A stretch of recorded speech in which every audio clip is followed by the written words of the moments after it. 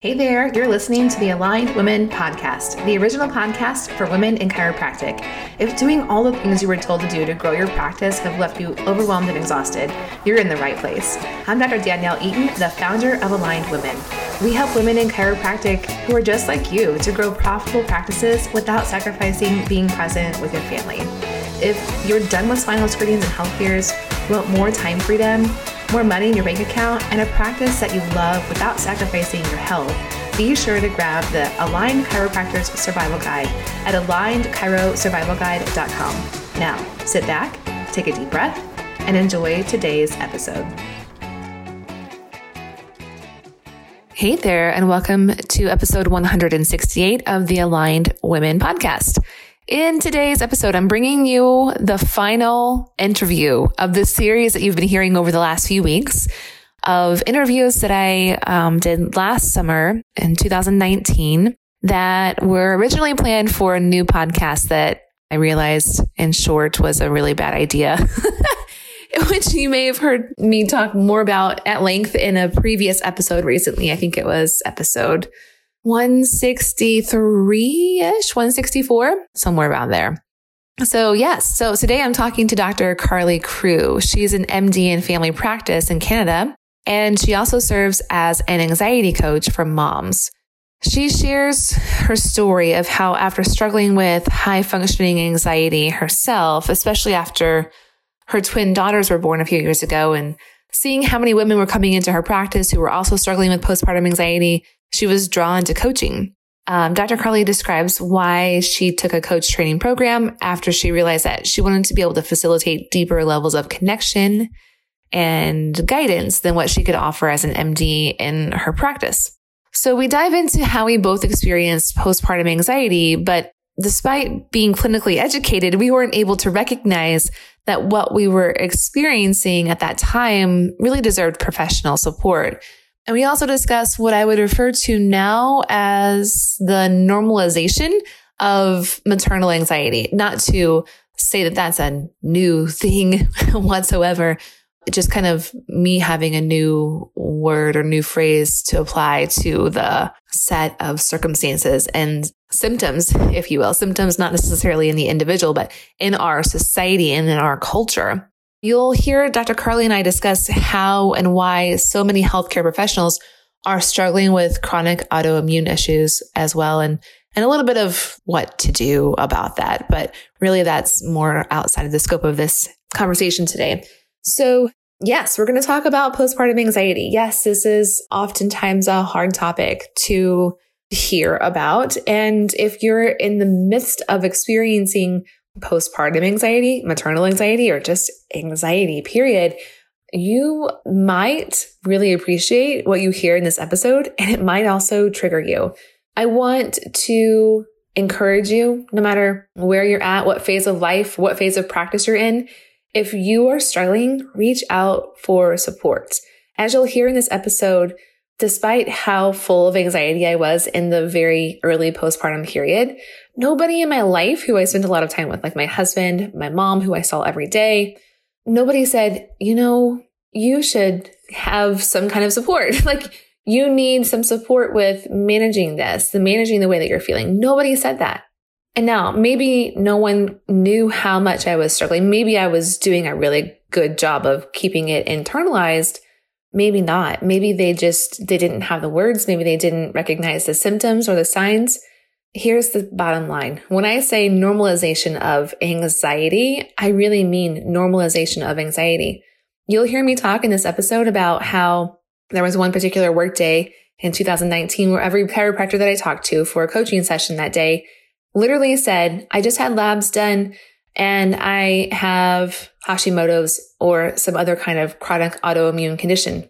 And I was kind of processing what that means and how, those autoimmune conditions often arise from chronic stress. Well, here I am now a year later, and I'm like, well, really, practically every chiropractor that I talk to in a one-to-one coaching situation tells me the same thing. They're overwhelmed, and they're overwhelmed not just like some of the time, in many cases, most of the time, and in some cases, all of the time. So this might be the litmus test for you as you listen to this episode today and you hear this conversation around anxiety. You might think this doesn't apply to you, or you might be wondering if it does apply to you, or maybe you're just feeling like, no, this is not me. I'm not accepting that label. How often do you feel overwhelmed? How often do you feel overwhelmed? And if you're like the majority of chiropractors or other hands-on practitioners that I speak to on a regular basis, the answer is going to be most of the time or all the time. Reach out for support. Okay, so I'm going to stop talking. I'm going to let you dive into the interview with Dr. Carly. Here we go. All right, everyone. Welcome to a new episode of the Self-Care is Healthcare podcast. I'm here today with Dr. Carly Crewe. Dr. Carly was introduced to me by my friend, Beth Westy. Some of you that listen to the show may know Dr. Beth. She's a great connector, so I was excited to meet Carly. She is an MD in Canada. I'll let you get us started by sharing more about yourself and your family and what you do. Awesome. Well, thanks, Danielle. I'm really excited to be here. And again, thank you so much to Dr. Beth Westy for connecting us. Yeah, as you said, I am a family doctor and I live in rural Alberta. So in the foothills of the Rocky Mountains in a town of about 2,500 people. And I'm also a mom to twin 2-year-old girls and an anxiety coach for moms. My main area of work that I love to do with women is helping them, moms specifically, but women in general, overcome their struggles with anxiety, feeling overwhelmed all the time. And a big focus of my interest is helping women become a bit more assertive and speak up for themselves. So I just started doing this work earlier this year in January, and then it's really started to take off in the last month or so. I've been working with an amazing coach myself, and so she's been passing on lots of wisdom for me. And yeah, I'm really, really excited to be here and talk a little bit more with you, Danielle, about all those things. I would love for you to share more about how you decided to start this new venture coaching. I know a lot of physicians that want to or are interested in taking some of their work online. And for us as chiropractors, well, I say us as chiropractors, there's going to be a lot of people listening to this podcast are not chiropractors. So excuse me. It's just like for the last 4 years, I've talked to chiropractors. But for the chiropractors listening to the show who are interested in starting an online business, something that we hear from other people is like, how do you adjust people online? And I'm like, it's not that. Yeah. So anyway, I would love to hear more from you, from your perspective about what got you interested in this new offering and this new way of helping people. Yeah, that's a great question. So I would say that I've kind of struggled with a little bit of what I call high functioning anxiety most of my life. And up until, it got me through medical school really well. It got me through all my training really well. And up until motherhood, I thought it was more or less under control, right? And then motherhood comes along and it's a whirlwind. And postpartum, I developed very severe postpartum anxiety and depression. And at the time I was practicing, because it's only 2 years ago, and had taken some time off work and had all the training in mental illness and what it looks like and how to diagnose it and treat it and all these things. But when it came to myself struggling with it, 1, I didn't see the signs of how severe it was. And 2, I felt all of a sudden kind of like a fish out of water trying to treat myself. So I eventually, after a process, went through, getting some support through a therapist. I eventually ended up going on medications. And I started to do a lot of digging on how I could develop strategies to handle this on a lifelong basis, because I understood at that point that likely my anxiety wasn't going to go away. And as mothers, we can attest to the fact that it never goes away, especially when you see your kids, right? You're always going to worry and have those worries and things. So fast forward to me going back to work and having crippling anxiety, returning to the workforce as a new mom and balancing that, right? Yeah.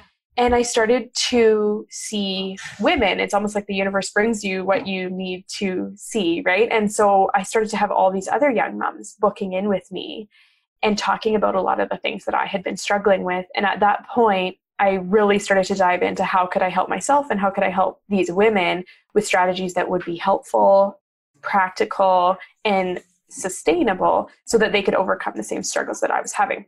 So within, I would say 6 months to a year, usually about 50%, if not more, of my appointments in my clinic days were these moms coming in and visiting with me, and more so in a coaching and supportive environment rather than come and put me on medications for my mood disorder. It was like, come and let me check in with you because this is what I'm struggling with now and how can you help me?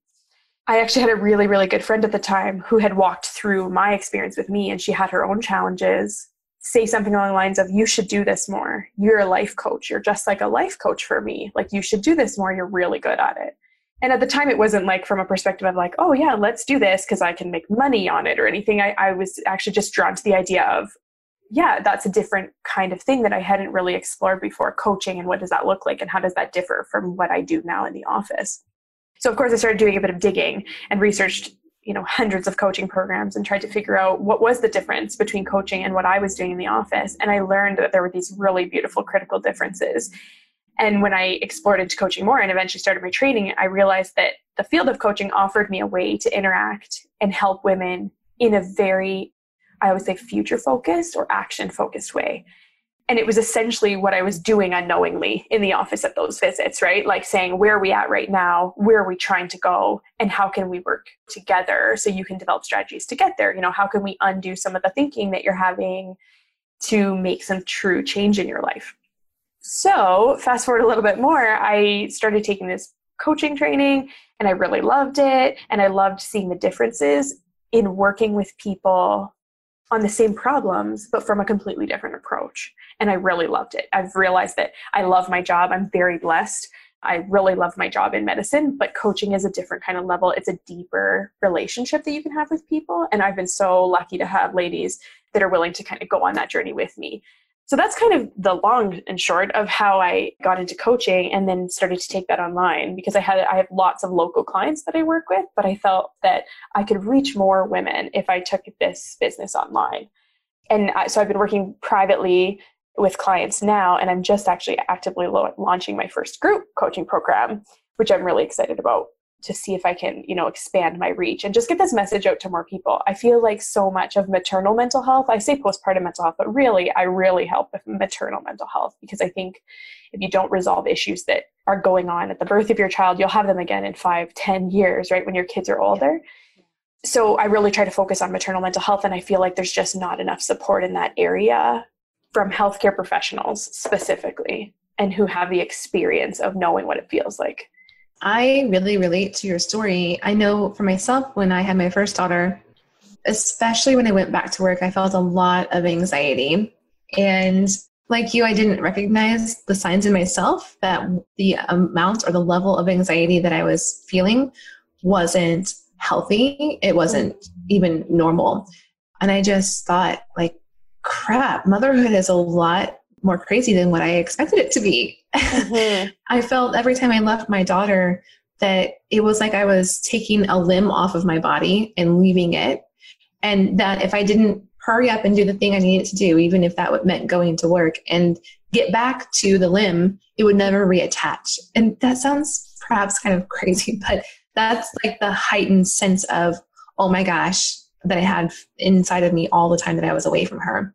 And when I went back to work, my mom was our child care provider. She was our babysitter, if you will. And even leaving my baby with my mom, I still felt immense anxiety. And it was only probably 5 or 6 years later that I was able to look back on that time period and recognize, oh, what I was experiencing, that was not normal. Actually not normal. But there was nobody in my life at that time, not my husband, not my mom, who either recognized what I was experiencing or had maybe the skills, let's say, to be able to say to me, you need some support. Mm-hmm. And it's beyond what they could offer me. Absolutely. Yeah, There's so much of what you just said that I agree with, right? I remember thinking to myself, must be just what motherhood looks like. This is just what it is. And then the anxiety would follow up closely with, and if that's the case, I can't hack this. Like this, I'm not made for this, right? Yeah. And so many of us unknowingly go through those experiences. And you're right. And I don't mean to speak badly of my own profession by any stretch, or any helping profession. But sometimes, and even in society, there's a mentality or a perspective that anxiety and motherhood go together. right? Mm-hmm. That and to a point that is true, right? As soon as you birth this, being into the world that you feel solely responsible for, of course you're going to be stressed about it, right? But that line between adaptive maternal anxiety that is going to be necessary to our, adaptation to this new role versus the maladaptive or the unhealthy levels of anxiety that we can tip into, right? Especially if you've had a predisposing, anxiety disorder or any kind of mental illness or nothing, right? You don't have to have a predisposing mental illness in order to develop postpartum mood disorder or maternal mental illness. And like I was saying, I don't mean to speak badly of my profession or any helping professions, but it's often the perspective that that's just what everyone has, right? I remember asking one of my dearest colleagues, this was before I even had kids, but now I remember it. And I asked him, have you ever had a mother who's dealing with, constant irrational thoughts where she's worried she has obsessive compulsive disorder? Or have you dealt with OCD in the postpartum period? And he said, don't they all have OCD in the postpartum period? Right? And yeah. I truly don't think it was intended insensitively. I think it was more no, everybody does. That's just what you have. And that messaging, I think, is really damaging for moms, because then we get lost kind of in a sea where everyone has anxiety. And that's what I struggle with some of the ladies that reach out to me. They're like, well, yeah, I really like what you do, but everyone has anxiety. Right. And I'm like, okay, but your experience does not get washed away by the fact that we're all talking about mental illness more, right? It's still as important. Your experience, yes, a lot of people have anxiety, and thankfully mental illness is being spoken about a lot more now in social media and in the public and that, but it doesn't discount that it's still very serious and it can still very much impact your health and the health of your family. So I guess in a nutshell, that's why I'm doing this too, is to broaden the awareness that maternity or postpartum period and being a mother and having mental illness should not go together. That's not normal. Right. They don't have to. They don't have to. Yeah. I'm curious to hear more from you about your perspective on if you see this type of anxiety in women who are not just mothers, but who are also in healthcare or helping professions at a different level than maybe perhaps people that are not. What are your thoughts about that? So I think when we come into a helping profession, sometimes similar to coaching profession, actually, the messaging is almost that if you're helping others, you should kind of have it all together, right? Yeah, right? You shouldn't be struggling, right? Yeah. And I remember how many of us, and probably in women, I don't know, I shouldn't speak for everybody, but have that terrible imposter syndrome of if I can't even get my own crap together, how am I supposed to be helping you get your crap together, right? And sometimes I still even have those moments where I'm I'm supposed to be coaching people on this and I am losing it right now, right? And so I think that can happen a lot in healthcare professionals, and especially in women. Any of us who are super perfectionistic or, have very black and white thinking, I have my crap together. And then if I have one tiny mistake, I do not have my crap together, right? That really black and white thinking, I feel runs a lot of in helping professions as well. Mm-hmm. I'm not sure if that answers your question. It does. I think, I'm asking mostly because over the last few days in particular, but for several weeks, I've been talking with more and more women who are diving into their own health and why they might be 5 or 10 years even postpartum, but they're feeling like they can't get enough sleep and that they're gaining weight even though they're doing all the right things. And as they dive into some functional lab testing, they're finding autoimmune conditions going on. And I just sat down with my husband last night and I was like, oh my gosh, seriously, every woman I talked to today has recently had lab work that has shown that she's got a chronic autoimmune condition going on. And you know what? Stress is a huge contributor to all of this. Huge. And yet we beat ourselves up for being in this place where we have some chronic health issues. In air quotes, we're not supposed to have the chronic health issues because we help other people with their health issues. And helping the people with their health issues is what has contributed to our high level of stress and anxiety. And it's a catch-22 almost. So I don't know the answer to this. I just have really been the universe has been showing me more and more over the last few days, pay attention to this. Because literally every woman I talked to yesterday said the same thing. I had labs recently. The lab showed I have Hashimoto's. My thyroid levels are low. I'm constantly tired. And I'm okay, I'm listening. Yeah. I'm listening. It's almost like, I mean, I come obviously from a allopathic, like Western school of medicine. And so and when I spoke to Beth too, I said, like, I do not propose to know very much about it. I don't discount it. I believe that truly in 100% of my being that there's probably no school of, helping profession that knows everything and can have all the answers for everything, because our bodies are so incredibly complex. And the connections are so incredibly complex. But what I can say that runs and hopefully will become more and more and more prevalent in both, specifically Western medicine, is this connection between the fact that what we do in our lives and how our relationships are and the professions that we take on and the boundaries that we set and our community, that all impacts our health, right?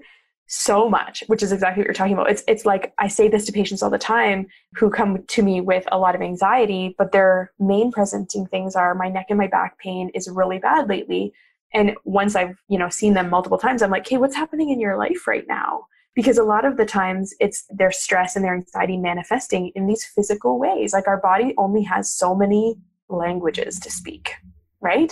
Mm-hmm. To tell us that something's not right here. You're not taking care of me, or I'm not being taken care of properly. It's like pain. It's manifestations of these illnesses, right? It's like our bodies are trying so desperately to tell us, please make some changes. Please take care of me, which is why when you said, oh, it's the Self-Care is Healthcare podcast, I'm like, girl, that is my jam. I'm all over that, right? And I preach self-care too, like constantly to everyone, and that's my second question. What's happening in your life right now? And what does your self-care look like right now? And people look at me like, what are you talking about, right? I think it's so vital, and our bodies, like you said, are telling us essentially that we don't have the answers, but they're giving us signs that we need to make some changes in our lives, right? To make sure they're healthy. Yes. And I used the analogy yesterday of eating a cookie when you're on a weight loss program. Like, let's picture this as a really big double chocolate chunk cookie that's not gluten-free, and the chocolate chips have dairy in them. And that thing is sitting in front of you just calling your name, but your intention is to be compliant with this weight loss program. And you're like, I'm just going to eat this cookie and I'll deal with the rest later, right? And so we eat this cookie, and then we do have like the consequences. Maybe you don't feel well, or maybe it just sets you back on your weight loss program. Mm-hmm. And I think that that's a lot of times how we look at boundaries or not setting boundaries in our life. Like, well, this time I'll just do what feels easiest. I'll not say anything about this thing that really crossed a line for me. And then I'll have to deal with that later, but I'll have to deal with it later, not now. So let's just do what's easy right now. I'm far from perfect at this. Trust me, I'm far from perfect. But it's just, again, another thing that has really been coming up in a lot of conversations lately, especially when it comes to self-care, that self-care doesn't have to be having a massage and getting your mani-pedi. Like, for me, it's really much more about, first and foremost, making sure that I have enough time by myself. 100%. I have to be very intentional about when I work from home. I have homeschooled kids. There's 4 kids total and my husband. And plus homeschooled kids across the street. Our sitter has a homeschool. So there's constantly people in our home, which I love, but I also have to have time away from all of them to recharge. And then secondly, it is being very honest with the people that I need to be honest about things that are really actually not okay with me. And in the past, I would say, no big deal. I'm going to just ignore it. And the more I've done that, the more I realize that it does manifest for me in physical ways. I've seen similar connections, to be honest, in my work, because probably 75% of ladies who come to me with their anxiety, after we've worked together for 4 to 6 weeks, we start to get to the root of, or at least their root, or one of the roots, because there's so many, but the root of the anxiety is kind of a lot of chronic people pleasing and avoiding conflict and not being able to set boundaries assertively. And this is by far not a new concept. I'm pretty sure there was a researcher in the 70s or something who did research on assertiveness. And that's why assertiveness training exists, saying that assertiveness and anxiety cannot exist in the same place, like they're just in the same person kind of thing. Because assertiveness is, both a mindset and a communication style that puts you in complete control, quote unquote, right, of, your own emotional experience, in that somebody can say or do something, but you're completely in charge of how your reaction is to it. More often, assertiveness for women is that they don't know how to communicate to others what they need, or either they don't know how, or it's terrifying to them, which is the majority, because they're terrified of conflict. And there's a really interesting link between anxiety and passive behavior. And I'll try to summarize it as clearly as possible, but anytime there's a disconnect in a relationship or a discussion, so Danielle, you ask me to do something, or you say something to me that, like you said, that's not okay with me, right? That immediate moment causes anxiety. Our anxiety system is like our protector, right? And so it causes this fight or flight mechanism to be activated. So as soon as you have that anxiety, and this could be happening in any social situation, especially if you have social anxiety, but your anxiety gets triggered. And then your anxiety is like a very basic system, right? It's very primitive. It has some would say 2 modes of operation. Some would say 3, fight or flight, right? And the third one, is freeze. Mm-hmm. And so all of us can probably speak to the fact that when we've frozen in a moment like that, when something happens and you're just didn't know what to say, that you walk away, you're like, oh, I should have said, right? And what happens when that fight or flight mechanism kicks in is, 1, it has 2 methods of operation, but 2, it takes off our smarter brain, our executive functioning brain, that can actually come up with the great phrases to use in that moment and be super assertive, right? That goes boom, offline. We flip our lid, right? If you've ever heard that terminology, you flipped your lid. You don't have that functioning brain executive online anymore. Yeah. Anyways, so when you go fight or flight, that kind of dictates how you communicate in that moment. And not always, but more often, a masculine communication style is to go towards the fight mechanism, right? So they become aggressive, they put their foot down, they yell, they, do whatever. Not most natural for women, but it does happen. Whereas I would say 90% of women, we tend to, and have been socially conditioned to, go down this flight pathway, which immediately tells us to avoid conflict and comply, don't ruffle feathers, all those sorts of things, right? Yes. And so then we behave passively. We don't speak up for ourselves because it's more comfortable for us to avoid conflict.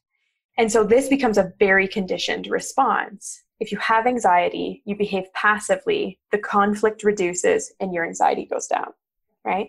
And this happens more or less our whole lives, especially as women, right? So for myself, it was 30 years, well, not 30, whenever you start speaking and learn how to be passive, 20 years of unprogramming or deprogramming this super tightly wound system that has taught us this is how you stay alive. That's what anxiety is. I need to keep you alive. I need to keep you safe. So I'm going to make sure that you behave in ways that keep you safe, right?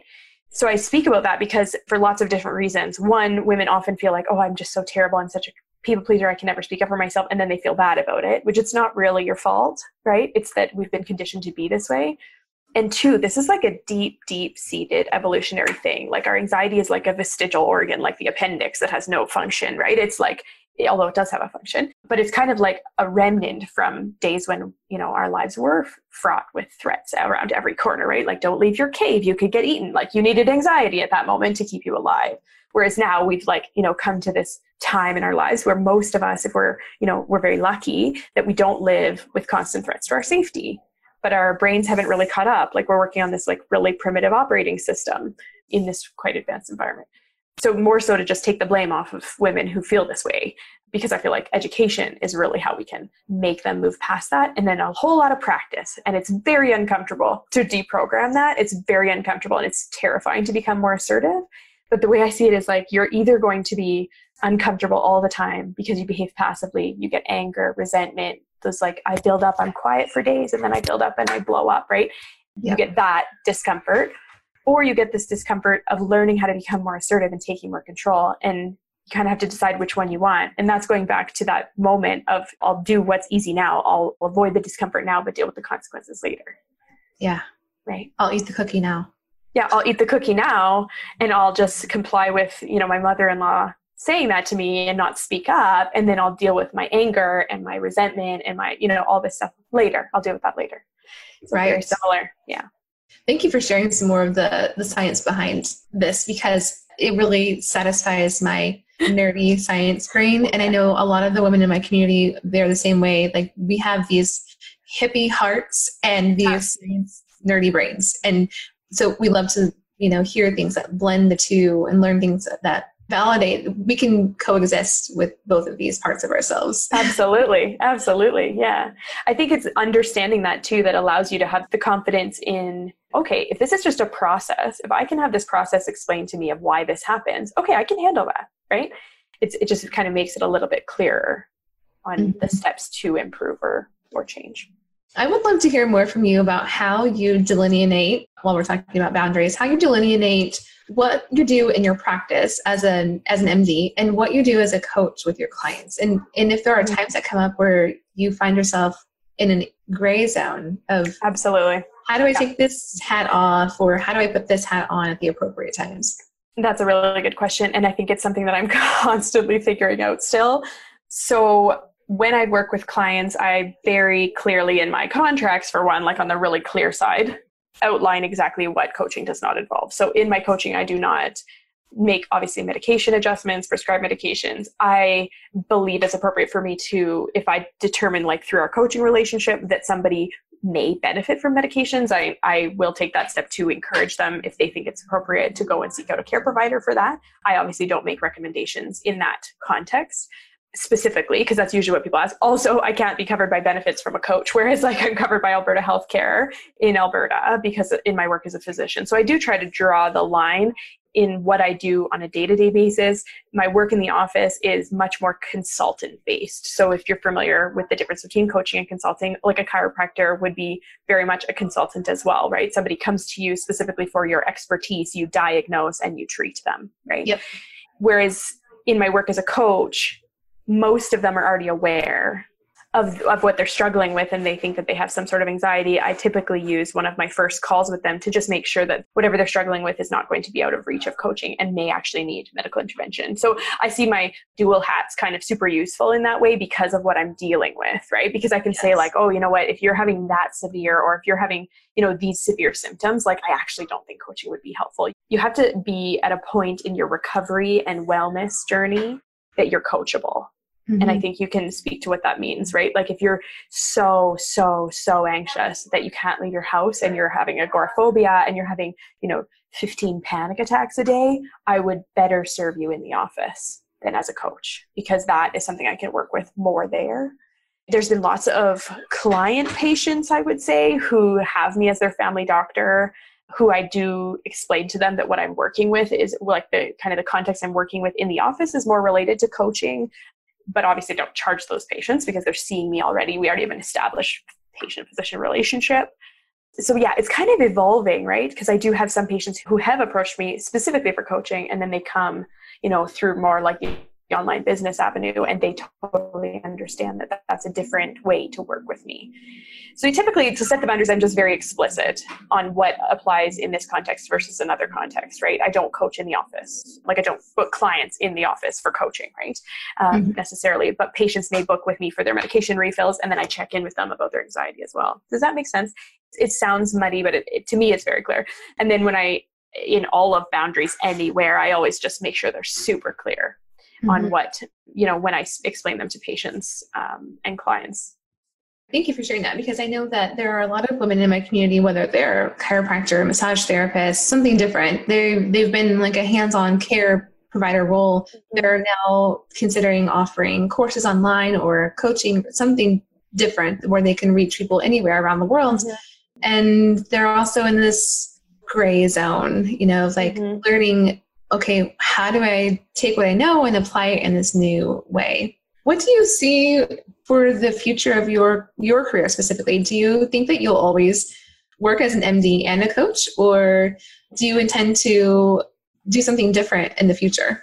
No, I do think it will be ongoing. I mentioned earlier that I really love my job and I love the variety it affords. I do 4 different types of things in my work as an MD, right? Like I work in inpatients, I deliver babies, I work in the emergency department, and I have my full-scale family practice, and I love it. Like I truly am very passionate about my job as a physician, and I'm very passionate in my job as a coach. I would love my coaching to become maybe 60-40, like 60% coaching, to have a bit more flexibility to be home with my kids when they're young. I would love that. Yeah. And that's what I love about it, is that it offers that flexibility. But I think I'll always work as an MD. I love it too much. And where I work is amazing. My colleagues that I work with are amazing. So I really see it probably being one and the same, which is a little bit different from a lot of people who foray into online business, right? Not maybe in your community, but in a lot of, the mompreneur community, they're leaving corporate America or whatever, and they're going into online business to never have to go back. And I'm super blessed in that I get both in a way. I really love my job. I won't leave it. It actually breaks my heart to think of leaving it. So to have both is awesome. Yes, for sure. And, while it might look glamorous to have an online business, let me tell you, people, especially for those of us that are used to having a lot of face-to-face interaction, if you intend in the future to ever transition to solely working essentially behind your computer all day, even the face-to-face interaction with people is much different. You're not in the same physical space with them, and it just doesn't feel the same. So while it might look like a great thing, there are definitely disadvantages to it as well that you may not be prepared for if someone hasn't told you about them ahead of time. And things that I was surprised about, I was actually just talking to my own coach about this last night, because I get almost more anxious coaching. And it's the same thing that I talk to women often, or was before I took this online. It was what I did in the office all the time. But put me behind a computer and a Zoom screen and I'm panicking, right? So it's just really interesting. Sometimes the work that you do is not, it's transferable, but the hat you're wearing is new still, right? This new coaching hat, I'm kind of panicky about it, even though my coach is like, Carly, you do this all the time. All this stuff, this knowledge just rolls off your tongue. You know exactly what you're doing. And I'm like, I know, but it's different now. So that too, right? There's these realities of online business that you don't realize what even happened until you're in it. I feel you. I still sweat through most of my coaching sessions. Right? Yeah. Truthfully, working as a chiropractor with patients, because it's a pretty physical application of care. Same thing. Most of the time I would feel like I needed to take a shower at the end of a patient care shift because I'm ridiculously sweaty throughout most of the day. Yeah, definitely. Carly, if there is someone who is listening to the show who would like to learn more about what you do and what you offer, where's the best place for her to connect with you at? So on my social media, for sure, my Instagram is Carly Crewe. So just my name, it's pretty simple. And same with Facebook. And then I do have my website, and on there I have my private coaching details and group coaching details. And it's very simple as well. It's just carlycrewe.com. I'm always available. We all are online business people when, with messages and things. I'm open to answering messages over, the DMs of Instagram or Facebook. I also do have a group. I'm trying to build a community kind of similar to you, Danielle, which is very new to me and I have no idea what I'm doing, full disclosure. But I am trying to build a community of moms who are struggling with, all the things I help them with. A community that's really kind of forward focused. And so that's called the Anxiety Proof Mama Group. And it's on Facebook, and it's obviously a free group. And I drop, I did a live training in there last week or the week before last on how to say no without guilt, which was super cool and a lot of fun. That was the first time I had done that. So that group is also available, fully open. So you can join me there, and I'm pretty active in there. Awesome. Carly, thank you so much for everything that you've shared today. It's been so fun to chat with you. Yeah, Danielle, I had a really great time. I hope that was helpful. And again, thank you so much to Beth for connecting us, because I love meeting new people. For sure. Thank you again for joining me for this episode of the Aligned Women podcast. If you love this show, please share your favorite episode with another woman in chiropractic. Think of your classmates and the women who practice near you. Is there one who you know is tired, overwhelmed, exhausted, or just burned out? If so, let her know about the Aligned Women podcast right away. And if you love what you hear on this show and want more insight into Aligned Women's proven method for women in chiropractic on how you can have more time freedom and more financial freedom, how you can build a practice full of the right patients, not just more of them, and how you can feel confident that you're making the impact you were born to make as a chiropractor, be sure to grab the Aligned Chiropractors Survival Guide at alignedchirosurvivalguide.com. Thanks again for listening, and see you next week.